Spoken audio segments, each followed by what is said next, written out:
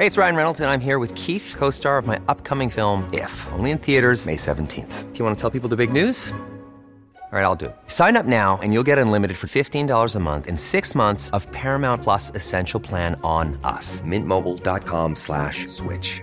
Upfront payment of $45 equivalent to $15 per month. Unlimited over 40 gigabytes per month. Face lower speeds. Videos at 480p. Active Mint customers by 531.24 get 6 months of Paramount Plus Essential Plan. Auto renews after 6 months. Offer ends May 31st, 2024. Separate Paramount Plus registration required. Terms and conditions apply if rated PG. Please take your seats quickly, ladies and gentlemen. Thank you. Hello, ladies and gentlemen. Welcome to Tennis Weekly with Joel and Kim, sponsored by DownloadTennis.com.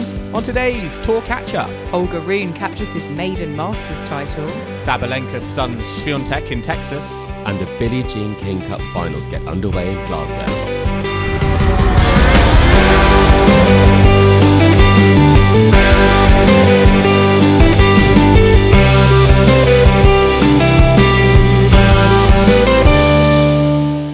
Kim, Chris, today is the 7th of November and we are here to catch up on the week in tennis at Tennis Weekly HQ. We have had our final Masters event of the season on the ATP Tour.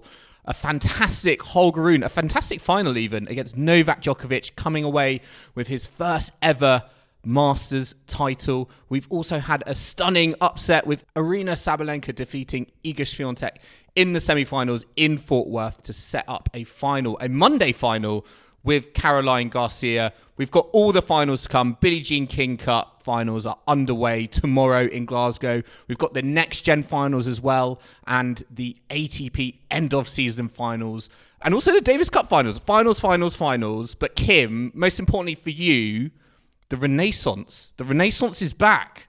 I can't believe I'm saying it, but the Renaissance is back. One win away from the full-on Renaissance. No. I'm annoyed the final is... Well, A, why is the final on a Monday? That's and wild. B, it's in the middle of our night, which is slightly annoying. But yeah, I'm not really sure what they thought Texas tennis fans were wanting to do on a Monday in November, but apparently it's go to day the before final Billie Jean King Cup finals. I mean, all those fans and players are going to have to just rush off from one continent to the other. It's almost like they're trying to make it as hard as possible, right? For them to get there. Let's just make it really difficult. But you guys are there, which is the most important thing. You two are in Glasgow. That is very Airbnb. We are. We're Very here. exciting. We're in Glasgow. We're in separate rooms recording because we can't figure out how to do it in the same room. Chris has chosen like the bougiest Airbnb that I left him to his own devices. I was sort of worried what he was going to pick, but unbelievably, it's turned out quite nice. It always turns I know, out I'm very nicely. jealous. Yes, Kim. Next time. It looks lovely. Almost I too know. nice for me, I think. That's a problem. Or maybe Have you found? if Kim was here, it'd be nice chicken enough. shops Yeah. yet, Joel? I have not yet, but maybe after recording, we might venture out into Glasgow city centre to see the delights of what Glasgow nightlife can behold before all the tennis kind of gets going tomorrow. But yes, me and Chris are here. We're very excited. Tennis tomorrow. We're gonna be in the thick of it. Media accreditation in the media room. Going to be asking some questions as well. We've actually been deliberating today, haven't we, Chris, about who do we want to speak to? What are we going to say? Because there's just so much to talk about, isn't there? Oh, there's so much to talk about. And I think we might be, and I'm going to try and find this out by speaking to the different people who were there from media, if we're the only people who attended last year's Billie Jean King Cup. Ooh, I feel like that might massive give us street cred there. Exactly, Massive street special cred. statement. Every question I ask will start with... We were in Prague. Last year in Prague, exactly, just to really make it clear that we are not only media accredited, but we are Billie Jean Cup accredited. And that makes the difference. There's only been 2 Billie Jean King Cups, haven't there? 2 from I think, 2. with the new name. We're part of the legacy of the Billie Jean King Cup finals, which is still, I mean, it's Part of the still a furniture. massive tongue twister.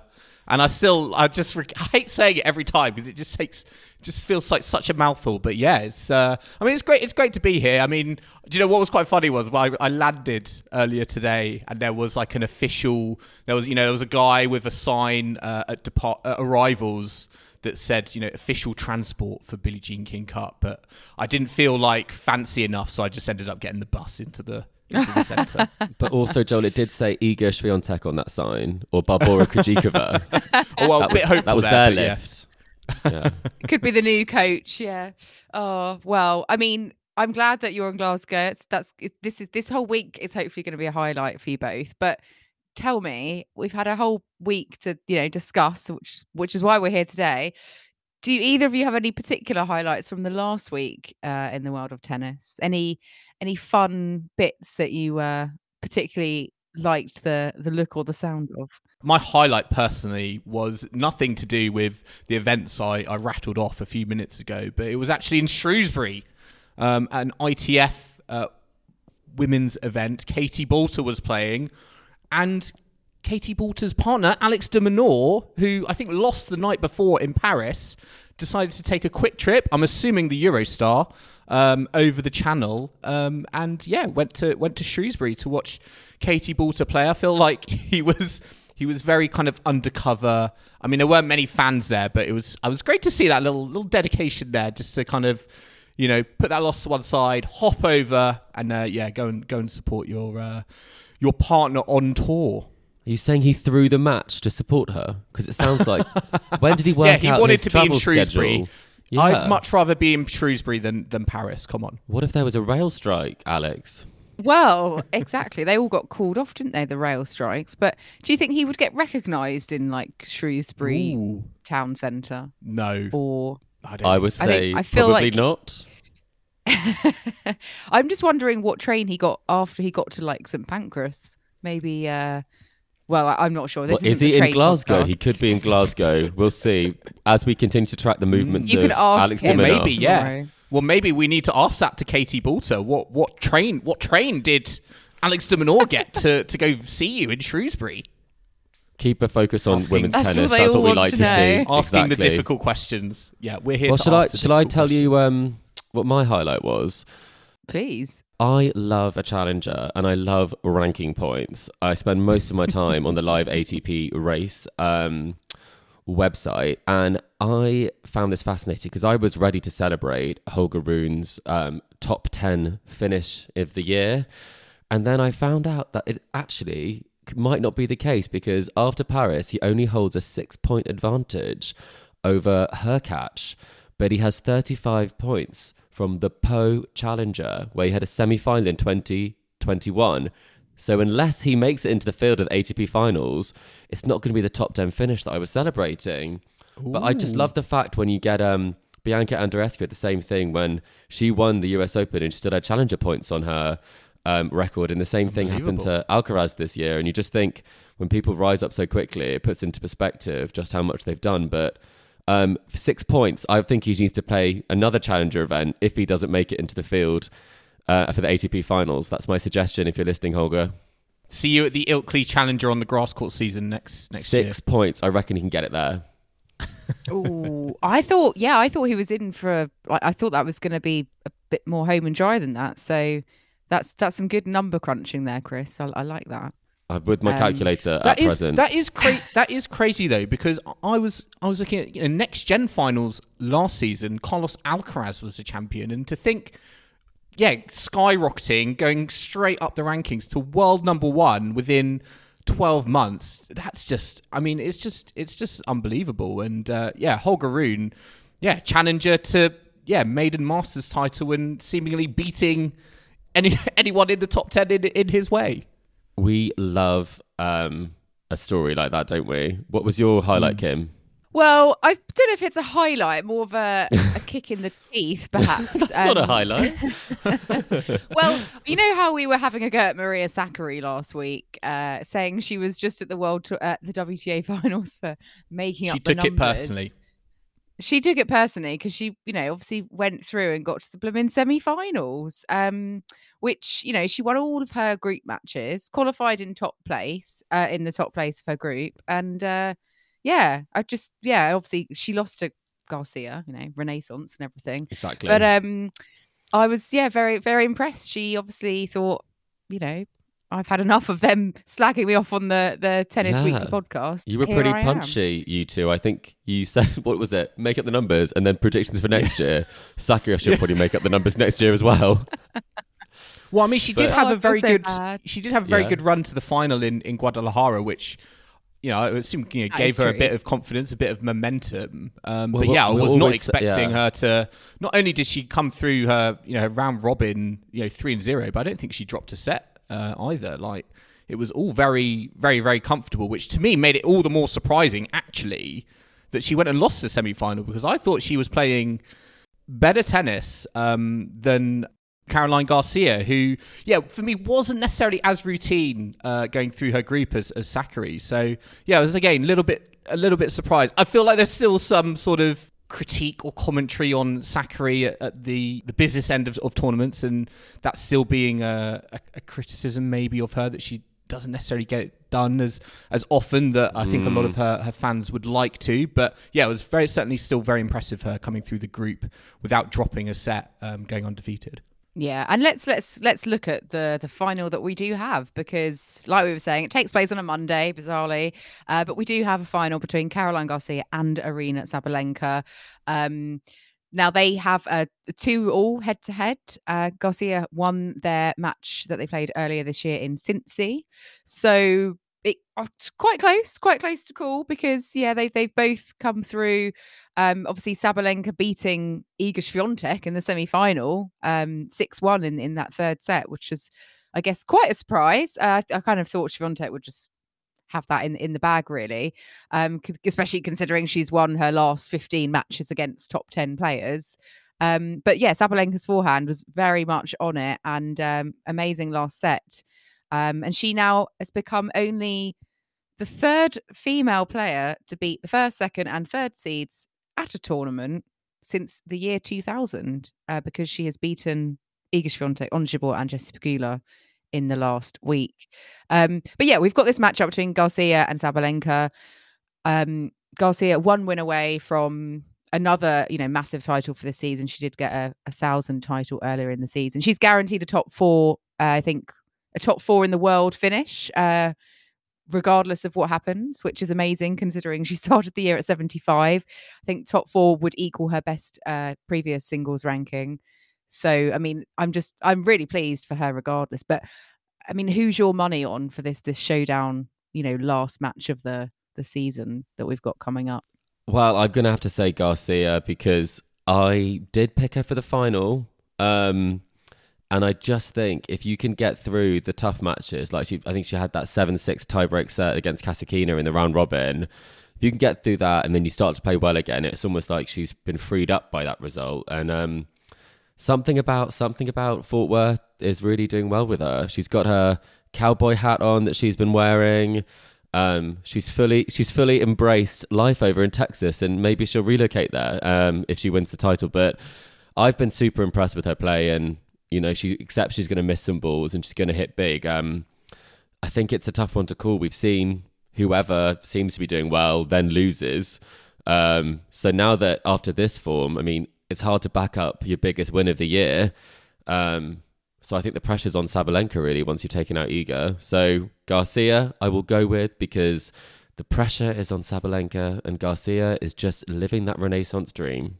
I think I would agree there. I mean, it's amazing to me. We never agree. We were previewing the end of season finals for the WTA, and we were talking about Caroline Garcia and her coach, like leaving the setup, and it didn't feel like a very good place to be in, which to me makes it all the more impressive. She's managed to get through to the final. I mean, she's serving beautifully, she's volleying beautifully as well, and I think if her serve is on form, then I think that's going to really kind of help her, I think, against Sabalenka, who I was impressed against Swiatek in terms of it being brought all together. Because although we're talking about Caroline Garcia and this season being, her route back up the rankings, I think even though Sabalenka is in the finals and yes, she's still a top 5 player, I still would look at her season as more the opposite, more of a bit of a disappointment.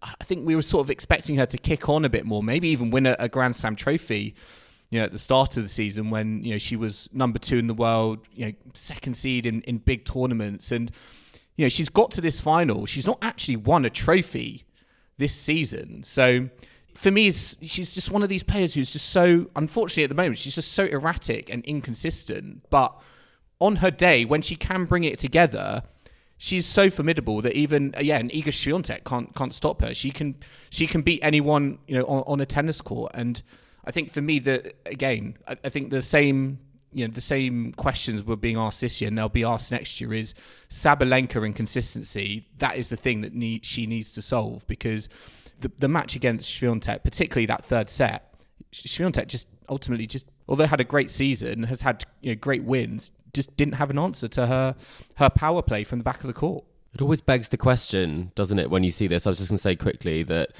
when you see the different positions where you qualify for the semi-finals playing a role, so say for instance, Iga probably would have beaten Sakari, do we think?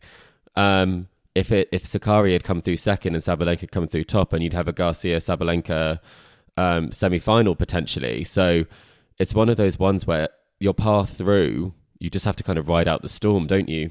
Yeah, and I think it really does depend. It's quite ironic, really, that Sabalenka hasn't had the best of seasons. I think often that does happen, doesn't it? Someone will peak just at the right time at the end of season finals, even though going into it, they may not have been the one to necessarily pick. I mean, I know we had high hopes for, I think, Jessie Pegula and Coco Gauff, who lost all their matches. Yeah.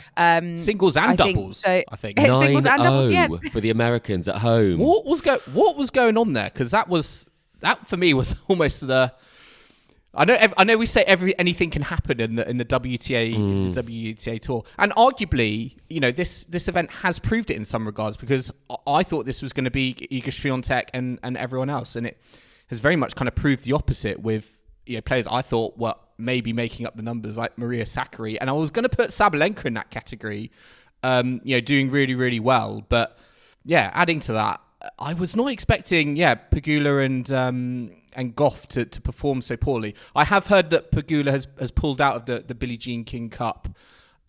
She had a cold, so I think there were kind of physical issues. I don't think she was 100%, so there might be mitigating circumstances, and maybe it just all caught up with her. But it was still very kind of surprising to see, given the level she's displayed in the last few weeks. Yeah, so we do have a doubles final between Krejcikova and Siniakova against Kudermetova and Mertens. So that will be before the singles final later on tonight.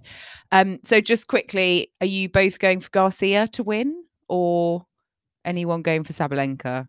I wouldn't go for anyone other than Garcia, Kim. What about you?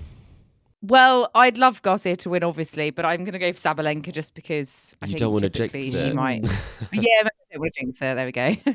Ending on a high. No, I'm going to go Garcia. Garcia in 3.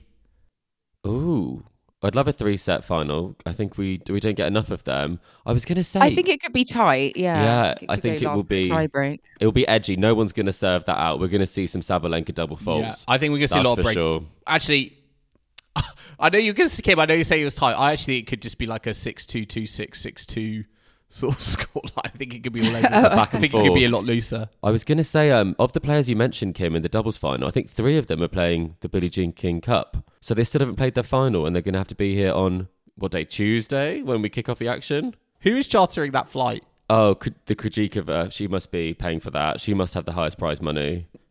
Czech tennis. She is the Grand Slam champion. Yeah, exactly. Out of them all, in the singles, anyway. Well, they're all Grand Slam champions in doubles, aren't they? I mean, how do you think the event actually kind of went? Because the start of the week, I mean, it was what? It was like 5 people in attendance, and seeing on social media around tickets on resale sites going for $6, and I feel like we had this like really sad plea from Iga Swiatek to be like, oh, please come and watch us. We deserve better than this. And to be fair, towards the end of the tournament, I think the attendances did rise, or at least it looked a lot better on TV. But certainly at the start of the tournament, we were thinking, man, it shows that I feel that the WTA didn't really publicly advertise this and the players enough to make it feel like an event worth coming to, based on just the lack of people who were there, which feels very much in contrast to what we've seen this week in Paris at the last Masters tournament of the year on the ATP side. Well, Paris had almost a sellout, 99% of tickets sold. I think it was the beating the previous record that they set at the at Bercy. So decent turnout in Paris, and what a great tournament, really. Fantastic final, especially the end, very dramatic, with Holger Rune winning his first Masters title, beating Novak Djokovic in the final, but doing it in such a stylish way across the whole week. He beat 5 top 10 opponents in the space of the week, which no one has ever done before at a Masters 1000 level. Crazy. I mean, he beat Djokovic, Felix Auger-Aliassime, Carlos Alcaraz. Felix Auger-Aliassime on a ridiculous win streak as well. Exactly. And it was straight sets. And I was thinking, okay, maybe Felix is, finally a bit tired. He's, but I think it was just Rune really on this sort of run of form. Who else did he beat? Rublev and also Hubert Hurkacz. So, and Stan Wawrinka in the first round. So, Stan Wawrinka didn't have particularly nice words to say to him at the net, I don't think. Oh, that was quite a close match, though. There were match points saved. Match points, yeah. Well, so it could have been very different. But what did you both make of Rune this week? I know, Chris, you called this. I called Rune doing this. Yeah, at some exactly. Point, I think this is my time to say that at some point I did say after seeing him in Stockholm that I thought that he would be top 5 next year. So I just think it's just such a solid game. So did I think he'd win Paris? No. But the way that he did it, I think no one could have predicted, because it was so uncharacteristic to see Djokovic against such a young player getting the advantage in the final set and then not being able to get it done, or not being able to take those break points when Holger was serving for it at 6-5. It was very strange viewing for anyone who's watched or followed Djokovic's career. It's almost unprecedented. I think it was unprecedented. I think it was the first time ever in a Masters final when Djokovic has gone a set up, he's lost the match, which just shows, I think, the quality that Rune was playing at, particularly, at the end. And I think that really kind of revealed to me, the level he's playing at, certainly, but also a test of character. Because, I think other players would have just kind of, wilted or folded in that situation. And, Djokovic would have broken back and it would have gone to a tie break, and you would have, put your money on Djokovic to come through. But the fact that Rune was able to, bat away those 6 break points and then, serve it out, I think to me really shows, regardless of the journey he's gone through to get to the final, for me was a real kind of showing of what he's made of. And given that he's so young, it makes it all the more remarkable to me in terms of what he's doing on a tennis court. I love how much he wants it. And I think his focus is so clear when he was getting those, when he was saving those break points. It was phenomenal just how much he believed, and I think if you don't believe, you're not able to do that. And I think he really does think that, given the form he's on, and the sky's the limit for him. So I think that's incredible. I'd love to get your opinions on that match against Carlos and what went on in that one, because that was very competitive and he was kind of being outplayed, Carlos, in many ways. And then obviously we had that surprise retirement, which has led to Carlos kind of ending his season. We've had a couple of odd retirements, haven't we? At key stages of matches. You can think back to Medvedev retire against Novak Djokovic in Kazakhstan. Now we've had this one in Paris. It's all very it just felt very, very abrupt. I know we've had Alcaraz come out and say he's not going to be at the end of season finals now because of this injury, and he didn't want to aggravate it. But yeah, to me, it was all very strange. I also feel that since the US Open, obviously we haven't seen the best of him. He has struggled a bit, so it might be quite a sensible decision just to have the rest of the season off. I mean, we'll get on to the field that has been set for Turin in just a second, but Rune, going back to Rune, is this something you can see him keeping up, or do you think it was one of those flash in the pan weeks, bit like Borna Coric had earlier in the season? Very different story, very different. Kim, kind how of dare you, Borna trajectory. Coric, flash in the pan? I'm just saying, Joel's people have favourite. their week in the sun, and what do we? I could have said that about Pablo Carreño Busta. Well, yes, you could have done, because he won. What did he win? He won. Was it Montreal? The Rogers Cup. Rogers Cup, yeah. Yeah. That's it.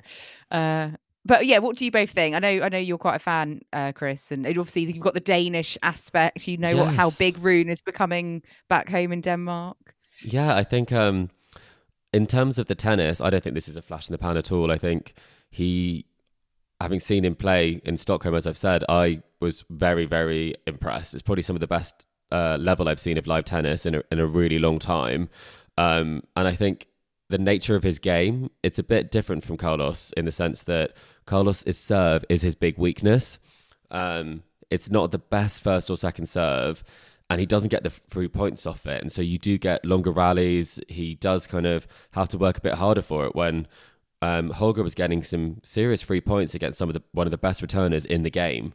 And that was the thing that I think makes it most impressive, is that when you have such great technique on the serve, on the backhand especially, and a willingness to move forward if you need to, I think there's enough of the fundamentals there that even on a bad day, he'll hopefully be able to get through some of those matches, a bit like in the Wawrinka match. But in terms of the Danish perspective, everyone has now taken him on as their own. Before they thought he was maybe a little bit brattish, and now they just think the pride of Denmark. So that is the news from Copenhagen. I can report back.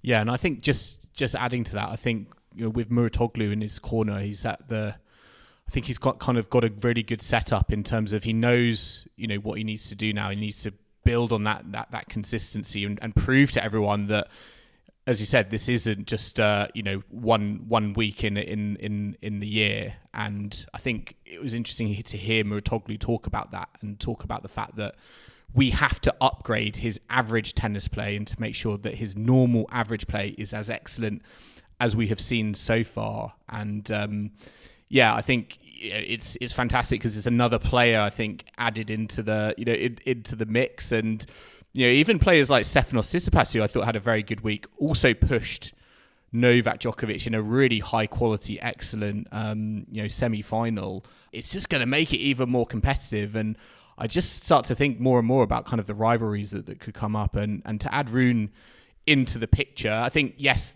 he does rub some people up the wrong way, and I think there are going to still be question marks over his maturity, but I don't think you can define him on just that alone. And when you look at the tennis he is able to play on court, the character that he's showed, I think it really, really helps. And the fact that I don't think has any sort of scar tissue that I think like a Tsitsipas has when he comes up against like a big three opponent, arguably helps him because he's not almost kind of facing these kind of inner demons that I feel like some other players do, maybe like a Zverev. So I think that certainly helps. And it'll be interesting to see how it goes. But it's fascinating to me how we've got these players coming up on the ATP tour. They're very, very young.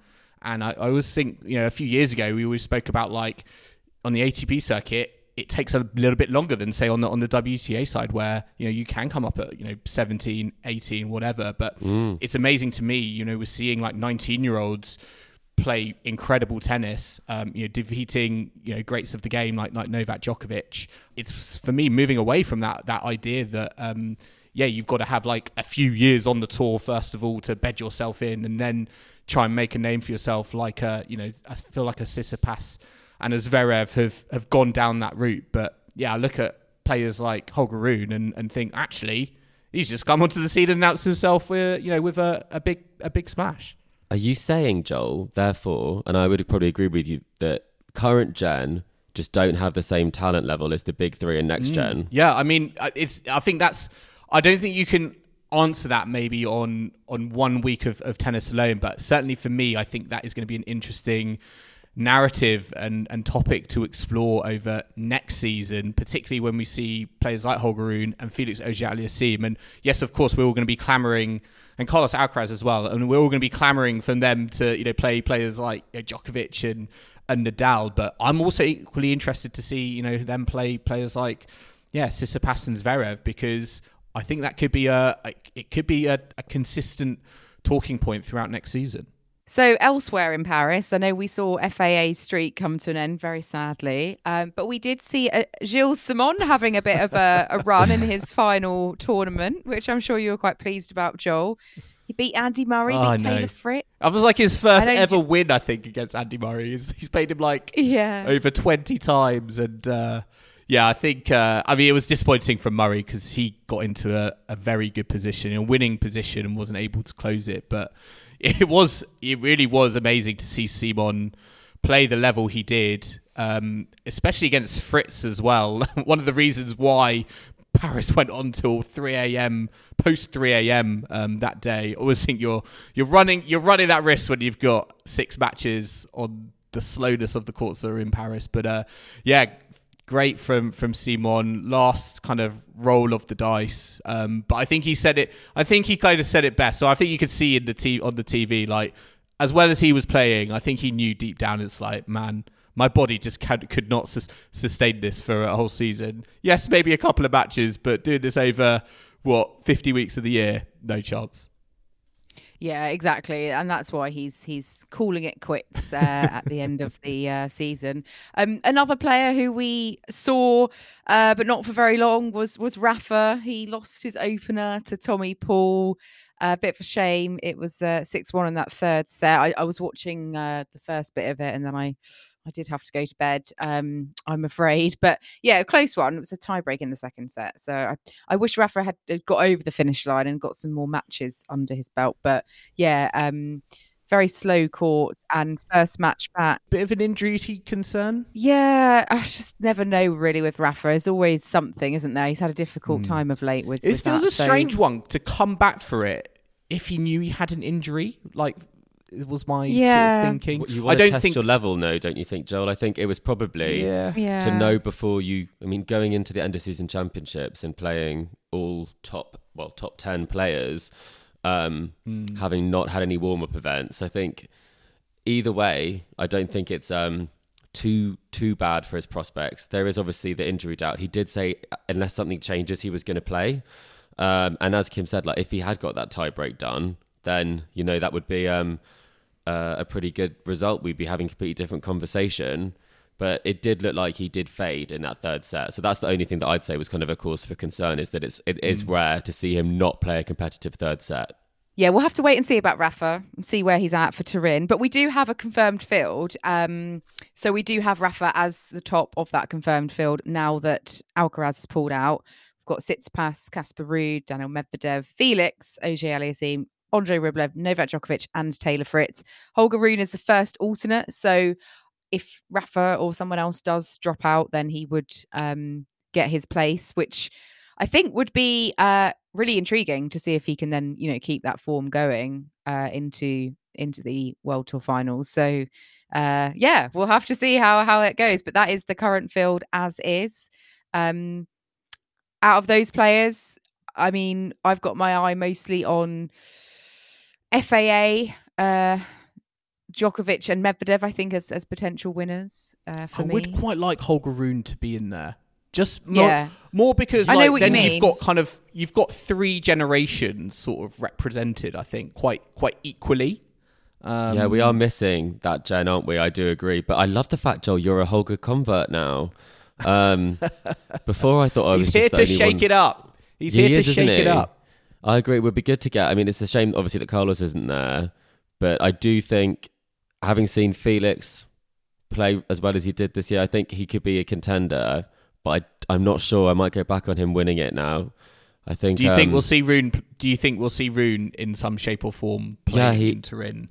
I think we will. I think it happens a lot more on the men's side, that people seem to be all bandaged up and hobbling off the court. And Berrettini last year was very sad that he had to pull out in his first match, and Sinner ended up playing, I think, in that tournament. But I can tell you that I don't think that Rublev or Ruud will get it done. But I think Djokovic. Are they your making up the numbers, aka players we're going to be expect to see in the semi-finals? I'd say make up the numbers on an indoor court. That's for sure. Right, let's take a quick break now. We'll see who does make up the numbers or not in Turin in due course. But we'll be back in the second half of today's show. We're talking about the next gen finals, which are currently getting underway. The ATP finals, Grand Slam rule controversies, and also the Billie Jean King Cup finals, kicking off in Glasgow, as alluded to earlier. So do not go anywhere. I'm Sandra, and I'm just the professional your small business was looking for. But you didn't hire me because you didn't use LinkedIn Jobs. LinkedIn has professionals you can't find anywhere else, including those who aren't actively looking for a new job, but might be open to the perfect role, like me. In a given month, over 70% of LinkedIn users don't visit other leading job sites. So if you're not looking on LinkedIn, you'll miss out on great candidates like Sandra. Start hiring professionals like a professional. Post your free job on linkedin.com/people today. Hey, it's Ryan Reynolds, and I'm here with Keith, co-star of my upcoming film, If, only in theaters May 17th. Do you want to tell people the big news? All right, I'll do it. Sign up now and you'll get unlimited for $15 a month and 6 months of Paramount Plus Essential Plan on us. MintMobile.com/switch. Upfront payment of $45 equivalent to $15 per month. Unlimited over 40 gigabytes per month. Face lower speeds. Videos at 480p. Active Mint customers by 531.24 get 6 months of Paramount Plus Essential Plan. Auto renews after 6 months. Offer ends May 31st, 2024. Separate Paramount Plus registration required. Terms and conditions apply if rated PG.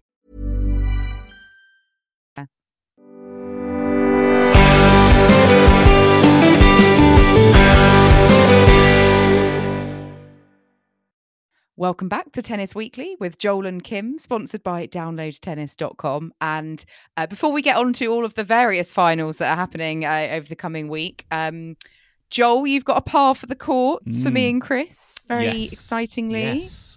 Is it themed around one of the various end of season finals? Billie Jean King Cup 2021 themed, I would take that. It's not Billie Jean King Cup. No, it's not. It is, though, related to what we had last week. It is a par for the courts back and forth.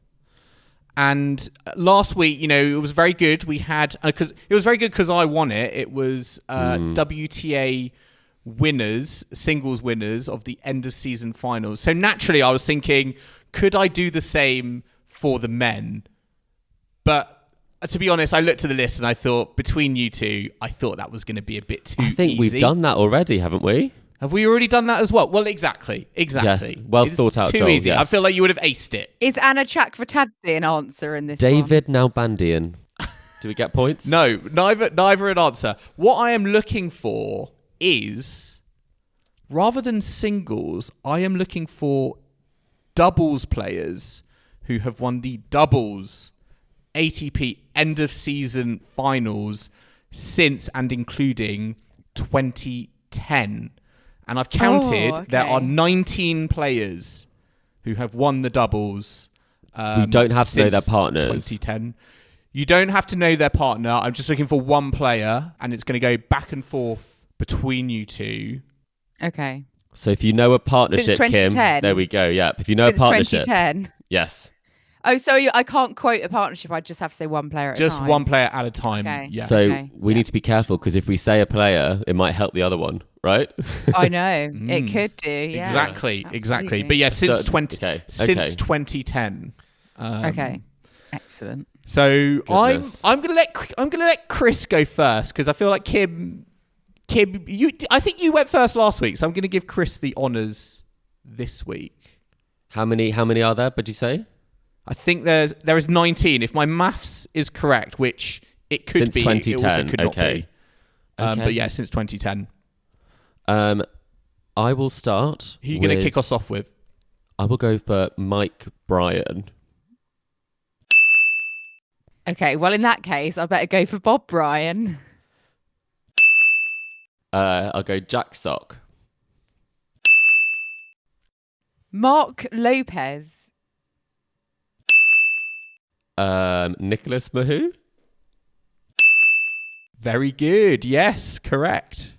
Marcel Granollers. That is a correct answer. Granollers with Lopez. Yes, 2012. I'll lead Kim to the Spaniards. I'll go for Pierre Hughes Herbert. Correct. Yes, with Nicola Mahou. 2021, 2019. Fernando Verdasco. Oh, very good, Kim. I thought that was a tricky one, but yes, Fernando Verdasco on the list. Oh my goodness. Has Wesley done it? I'm going to say Wesley Koolhof. Wesley Koolhof? Koolhof, that's a better saying of it. That is the correct answer, yes. That is on the list. getting warm, 2020. Kim. This is stressful. Yeah. David Marrero. Oh, I thought that was the hardest one on the list, but that is a correct answer. You do know your Spanish doubles, men's doubles partners, don't you? I am on the struggle bus here. I'm going to go Henry Continent. Correct. Yes, Continent on the I list. think he's won it a couple of times. That's what I'm only confident on that now. That's me done. Right, I'm a bit stuck now. What's his face? Mate Pavic. Surely they've got one. Incorrect, Kim. No, Mate Pavic's not on the list. Chris wins it. Oh, Chris my goodness. wins this week. You ran out of Damn Spaniards, it. Kim. That's all that happened. Surprisingly, Mate Pavic not on the list. Were there any other answers people were thinking of? I was going to go Daniel Nestor next. That's yes, too you old, could I have said think. Danny Oh, Nestor right. back in 2010 and They 2011 honestly, with different partners. They play until their 40s, don't they? Mm-hmm. Mm-hmm. And then I literally have no one else. I was thinking of Bruno Suarez, but I wasn't Oh, yeah. sure because I don't think Jamie Murray's won it, so it wouldn't have been with him. John Pearce, has he won it? Yes, you could have had John Pearce Oh with yeah, Henry he won with Henry Continent. Continent. I should have got that one. Oh. If you had said Suarez, that was an incorrect answer. You couldn't have given me Mate Zimonjic? Pavic. Zimonjic, yes, one of Danny Nestor's partners. Max Meunier was another answer you could have given me. Nikola Mektic played with Wesley Koolhof to win in 2020. And the two answers you haven't given me, which is actually a pair that won in 2015, it is Roger and Takao. Oh, yes, of course. There are many others. Yes. Yeah, So honestly. those were all your players. Aber, Mahou, Koolhof, Mektic, the Bryan brothers, Jack Sock, Continent, Piers, Royer, Takao, Marrero, Verdasco, Granolas, Lopez, Meunier, Nestor, and Zimonjic. So I remember yes. those 2 years in a row where it was Spanish domination. It was great. Well, Continent Piers, Chris, you were right. Continent Piers did do the double 2016, 2017. So that was some good knowledge. And I was sort of backing Kim. I feel like maybe, Kim, you should have kept the more niche Spanish answers. I till the think end. no, yeah, I think you should have. If when I said Mahou, you should have gone for the partner, Hughes Hubert, just to cut me off. Yeah, but I suppose, we're not I should have tactical at just this, said are we? Let's be Herbert. honest. No. If we get an answer, we're just happy. It's the pressure. The pressure. Well done all. Well done all. Right, moving on to the mailbag. We've got a question from Marie Richards on Twitter. Thank you very much, Marie.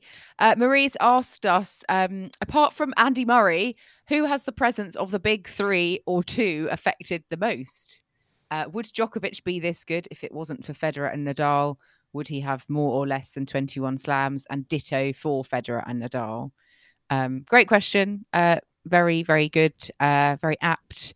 What do you both think? Who else has been impacted the most by the big three? For me, Andy Roddick and David Ferrer probably spring to mind the most. And Okay. Andy Roddick, obviously at Wimbledon. David I feel like Ferrer. David Ferrer had a French Open. Are you joking? I think he had a French Open in him. Of all If the Rafa hadn't players. dominated, I think there were a few years David Ferrer was on the cusp, I think. Kim, are you shocked by this? David Ferrer. Well, I see Joel's point, but I mean, if Rafa hadn't have won the French, I think David Ferrer would still have lost to Djokovic. on the French. I just think he's So I feel tier 2.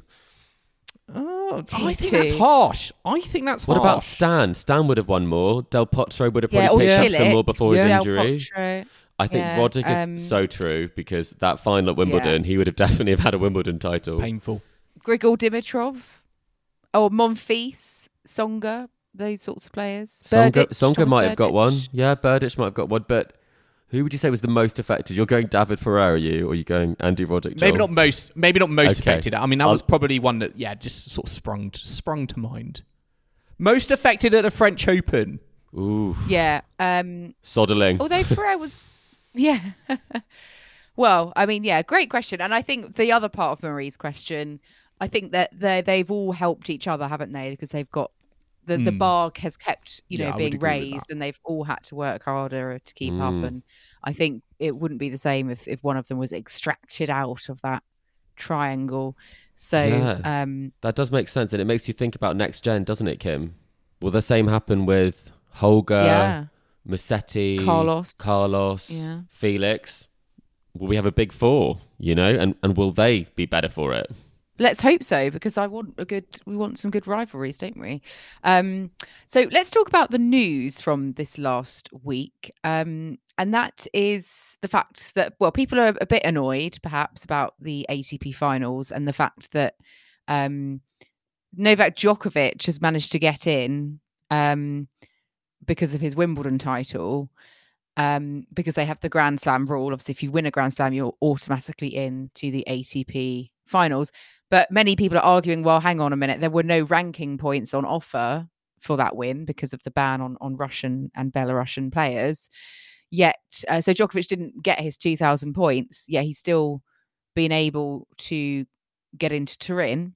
Whereas Cameron Norrie, on the other hand, would have got 720 points for making the Wimbledon semi-finals as he did. But he's not been helped in any way by going up into, making the field in Turin. And he could have been there should those points have been added on. So yet Djokovic, by virtue of winning, despite then being no ranking points, is in the final. So I totally get Norrie's point with this. It is a bit weird. I hadn't actually thought about it until it was kind of raised. But what do you think? Do you think Grand Slam champions, regardless of if there are ranking points because of political decisions and what have you, do you think this is gravely unfair on someone like Cameron Norrie? Or do you think it's totally fair that Novak's there because he won a slam? Well, I say or do you think it's because of Djokovic that people are moaning? I think it might be. I think this one I think people took what Cam Norrie said and they took it out of context, because then they made it about him saying that Djokovic shouldn't be there, when he was just pointing out that it's weird that if the ranking points don't apply, that the title rule still does apply.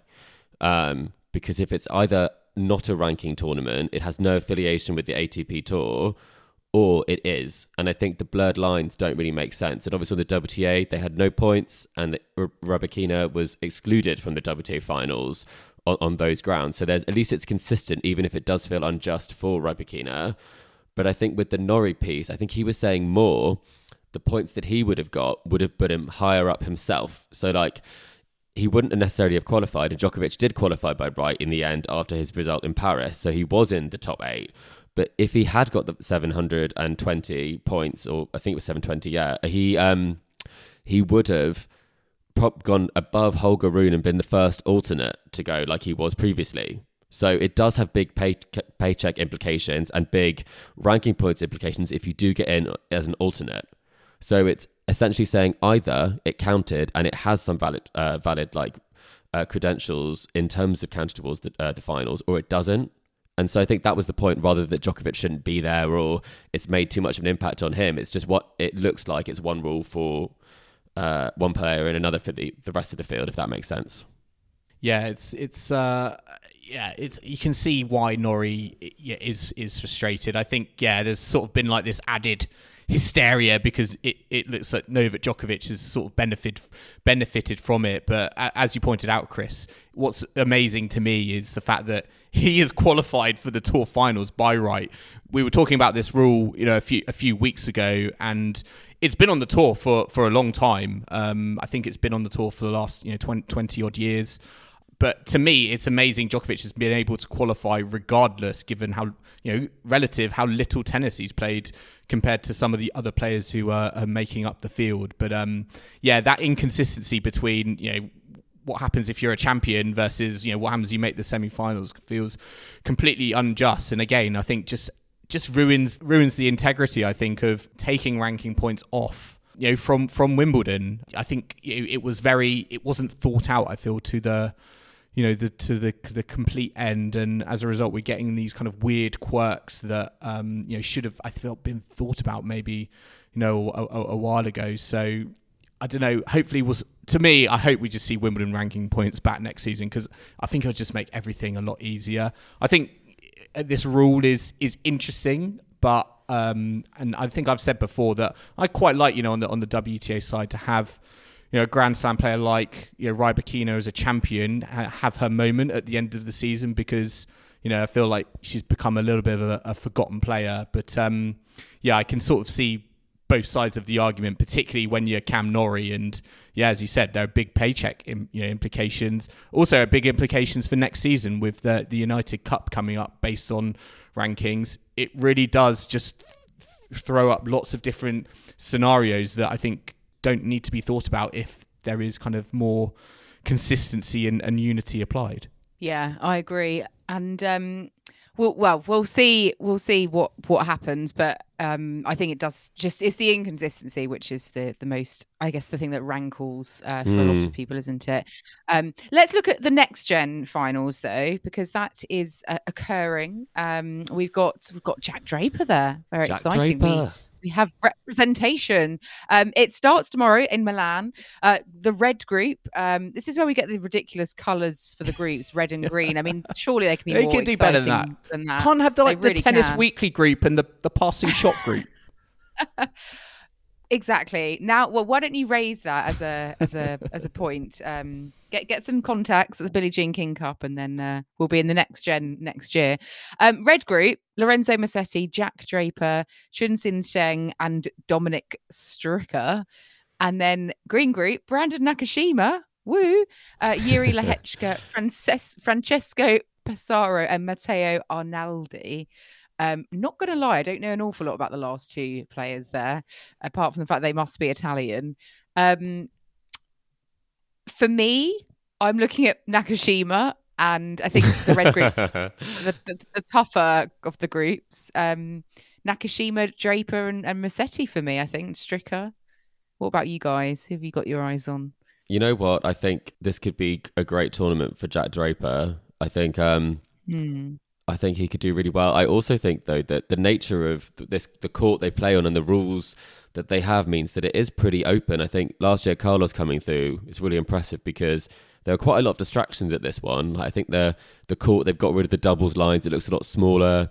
It's almost a bit more of a trial event for trying out different things. So if you like your routines, you like to play on a court that looks like your regular court, you might be a bit thrown by it. So I can see some upsets here because the format is obviously not full sets either. So I've enjoyed that the kind of the promotional materials have really gone in on Holger Rune as kind of like the player who's going to be there. That's very, very exciting. But he's of course not in it. Has gone to be first alternate in Turin. But for me, it could be Jack Draper's moment. It could be Lorenzo Musetti's moment. I mean, there are three Italians in the field, so I feel like maybe the odds are with the Italians. But should we pick an Italian? That's 3 out of 8, Musetti, right? I think that's one for each of us. Yeah, let's all pick an Italian. I'm going to go for Passaro. I'll go for an Arnaldi. Okay, you can go for an Arnaldi. You can have Musetti. I'll have Musetti. Yeah.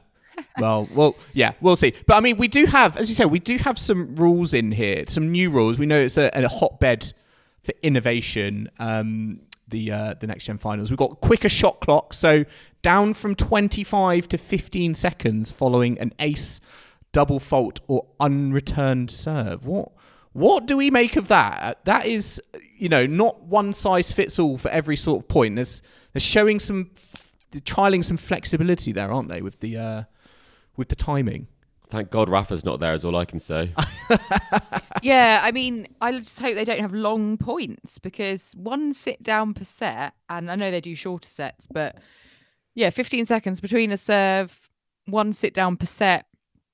That does seem a bit brutal if it's going to be a long attritional match. So I guess they're hoping for fast action. But I guess maybe they're also trying to build the next gen to just get used to being quick, so that when they become fully fledged on the main tour, they're sort of used to having played at such speed. I don't know, but I don't think this you can't apply this in a Grand Slam, can you? So it has its relevance, and it doesn't at the same time. It does make me think it's to do with scheduling issues. They just haven't got enough court time, so they're like quicker shot clock, one sit down per set. Let's get this done. They're paying Yeah, they're there's paying a the curfew. sports centre by the hour for exactly. For the court. It's £9 an hour. For I do think with the shot clock though, like if they're going to trial this for shortened points, i.e., ace, double fault, unreturned serve, then I feel like there does need to be some leeway for if a rally goes longer than expected, then for me, I would add an extra 10 seconds to 35 seconds. I know that seems counterintuitive to this feeling that tennis should be fast and free flowing, and people's attention spans are like very short now. But I certainly feel like if they're going to try and bring in this more adaptive approach to the shot clock, then I feel like it needs to go both ways and not just short just because we want to get it done as quick as possible.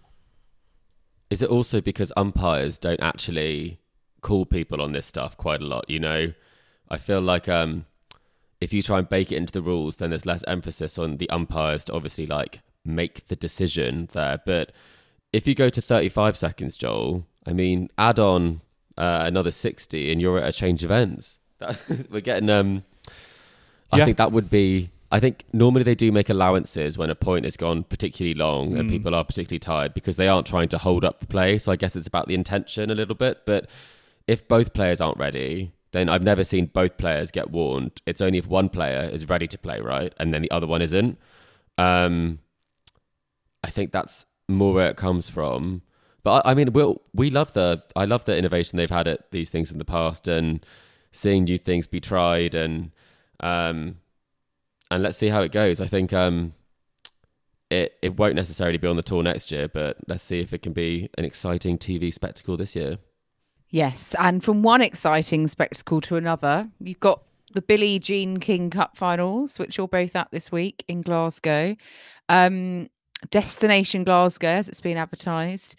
Tomorrow, it's opening off with Australia against Slovakia, and then Kazakhstan, Great Britain in the afternoon session.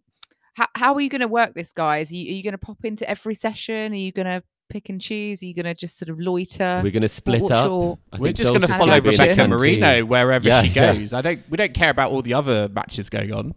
Well, Rebecca Marino's not in action until Thursday, so we've got some free time. There. Great, some free time. It's going to be it's a good one tomorrow. Yeah, it will be. We're looking forward to seeing hopefully the Wimbledon champion taking on Great Britain. They're obviously without Raducanu, who pulled out of the event. So that will be a bit of a weekend. It's going to be hard. I feel like it's going to be hard for GB. I mean, like with the resources we have, in theory, we shouldn't necessarily be here. We lost in the qualifying. And it's going to be fascinating to me how they handled the pressure and expectation that, yes, they're playing a very high quality field. Yes, there have been players that have dropped out, but we're not going to see Iga Swiatek or Jesse Pegula here, for example. But having that high quality field against them in their own backyard, the pressure is on them to perform. I'm not necessarily saying that I'm expecting them to get out of their group and get to the semi-finals, but they need to be, I think, putting on a good showing, and I think just showing everyone that women's tennis is not just in the UK, that the Emma Raducanu circus about her coaching. Actually, there's a lot more strength and depth here, and this is, you would say this is a very good opportunity for players like Harriet Dart, who I think's had a great season this year, but for me has gone a little bit under the radar because of the attention on Raducanu, Katie Boulter as well, Heather Watson, Barnett and Nichols. It's a squad that I think will look at this as it's their opportunity. They will look at it as like it's their time to shine. Do you think they'll have a good chance against Spain? That's sort of Paula Pedrosa sort of versus Great Britain. They might be able to pick up a doubles, maybe a double. That could be a doubles and a singles win, second singles potentially. What do we think? I mean, any rubber I will. I'm not going to lie. Any rubber I will take at the moment. Match by match, I just think it's going to be very hard from the first point. I think for GB, given the opponents they're facing. I'm really looking beggars for... can't be choosers. Yeah. A win is a win, isn't it? Well, it's true. Anything is a win is a win, as you say. I'm looking forward to the Switzerland-Canada match. That will be good. That will have Andreescu will be there. Leila Fernandez will be there. Bencic and Teichmann. That could be a pretty spicy one. But ask us your questions is what we need to make sure that we get through to you guys because we are able to ask them any questions. So if you have a question for a team, a question for GB, for example, a question for the Wimbledon champion, let us know and we can try and ask that for you as part of the media accreditation that we have for the tournament. I know, it's very exciting. I'm going to sleep tonight and think about all the questions I'm going to ask all the players. We're going to be in the press room for. But in the meantime, listeners, I hope you've enjoyed listening to this latest tour catch-up with Tennis Weekly. Remember to subscribe to us to stay up to date on all the action to come. We are going to be doing daily coverage of the Billie Jean King Cup. Me and Chris will be doing some diary entries that will be going out daily whilst we are here. So fingers crossed, first one will be going up tomorrow evening. So make sure you subscribe to us to stay up to date on whatever device you listen to us on. We're on Apple Podcasts, Spotify, and all major podcasting platforms out there. You can also listen to us on the downloadtennis.com app. And if you like what you're hearing, then make sure to leave us a rating and comment on Apple Podcasts or Spotify. And you can follow us on social media. We're on Facebook, Instagram and Twitter at Tennis Weekly Pod. So do give us a like and a follow if you don't already. Follow us for any updates, especially on Twitter during the course of the week. And do let us know any questions for the mailbag, any comments or feedback as well. And you can email us at tennisweeklypod@gmail.com if you prefer.